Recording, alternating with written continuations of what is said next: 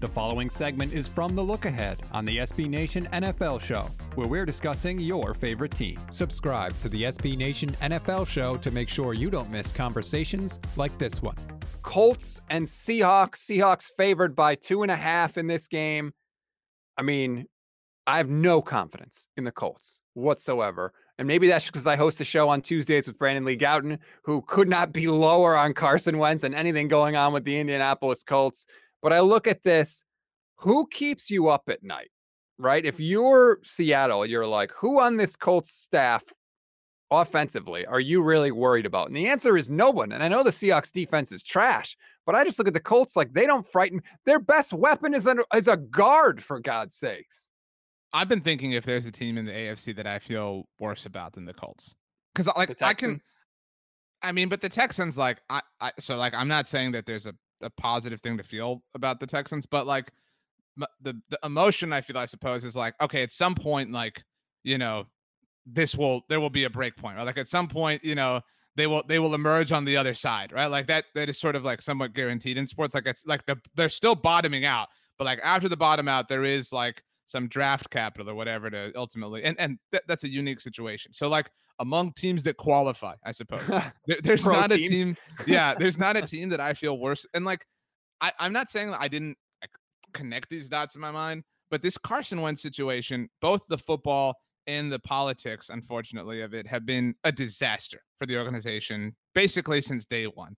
And what, again, I didn't like not know this, but like they chose this. You know what I mean? Like they like consciously not only chose this, but like paid to have this opportunity. You know what I mean? And like Chris Ballard has been a great general manager in terms of results, but I do think that people, and I've talking to BLG about this as well, people do kind of like, for whatever reason, hype him up when he's the GM who oversaw this move to go get Carson Wentz. Like he brought this situation upon his team. I mean, do you, like, I'm asking you seriously, do you feel better about the Panthers or the Colts right now? Oh man. The Colts, because of Ballard, to be honest with you. Like, okay, so let me rephrase. Would you feel like, what if the Colts had passed on Carson Wentz but traded for Sam Darnold? Would that have been a better move for the Colts? A better move? No. I think it would have been just as bad. Equally bad. I don't think it would have been equally bad because it didn't cost as much and they wouldn't be dealing with the, political fallout of it all. And the like never ending question mark of like, are we going to lose our franchise quarterback on a moment's notice because of the COVID protocols? And like, that's a real thing. And so Carson Wentz has really kind of, I feel like, just continued and perpetuated the poor parts of his reputation over the last few months as a member of the Indianapolis Colts. And so, yeah, I mean, they brought T.Y. Hilton back again, another like, we'll just pick right back up where we left off type of thing. And like, what a shocker here. Like, it's not working out, So yeah, I do think, you guys on the Oddcast were like, man, nobody's talking about the Seahawks, even though I sang the Seahawks praises on Monday Football Monday.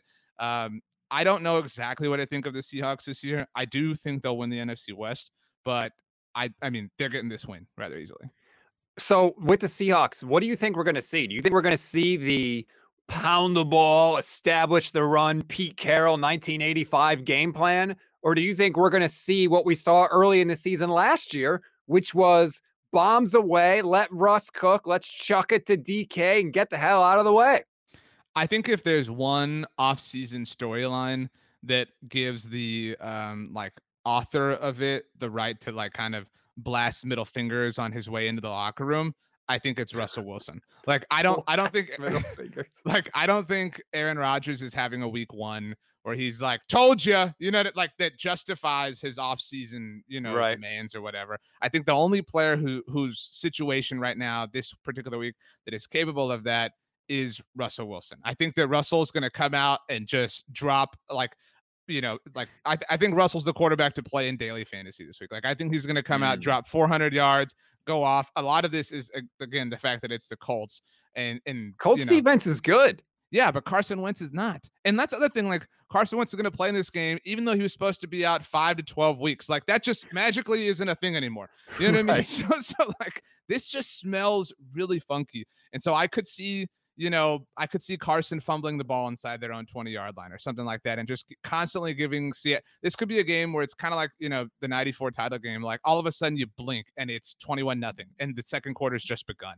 And Russell's, like you're seeing the tweet, like Russell Wilson already has 300 yards and 3 touchdowns and 1 rushing touchdown. There's still 10 minutes left in the third quarter. Like that's the kind of tweet that I think we'll see this weekend.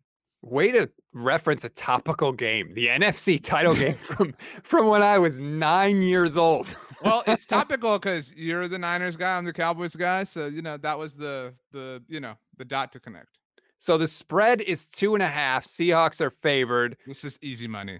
You think that's when they get you, though. That's exactly what the bookies want you to think, RJ. They want to place the line and they want you to go, oh, this is easy, and then watch your money just float away. So what are you taking then? If you're Mr., I know how the books work. Are you taking Indianapolis to cover? No, I'm taking the Seahawks to cover, but I don't think it's easy. Like, is this not among the easier games to pick? You know how like people have leagues where like I hate picking games week 1. But that's literally the point of this show. So I mean, like, but you know how people have leagues where like you got to pick, 10 games or whatever, blah, blah. Would you pick this one? Would you avoid it? Like how would you approach this particular contest? I would probably pick this one because I do feel confident that Seattle's going to win, even if it's on a walk-off field goal. Like they still, all it takes is a walk-off field goal. And in the fourth quarter, like this game is close in the fourth quarter, right? I mean, who do you feel more comfortable with? Carson Wentz, when he basically hasn't played at all, or Russell Wilson, who all he seems to do every single week is pull a game out of his somewhere in the fourth quarter? It's Carson Wentz's first game with this team in this environment, with these players, not having practiced a ton recently for 2 different reasons, playing in a time frame that really seemed irresponsible to assume like a month ago. So yeah, like literally every factor of this screams panic when it comes to the Wentz and Indianapolis side.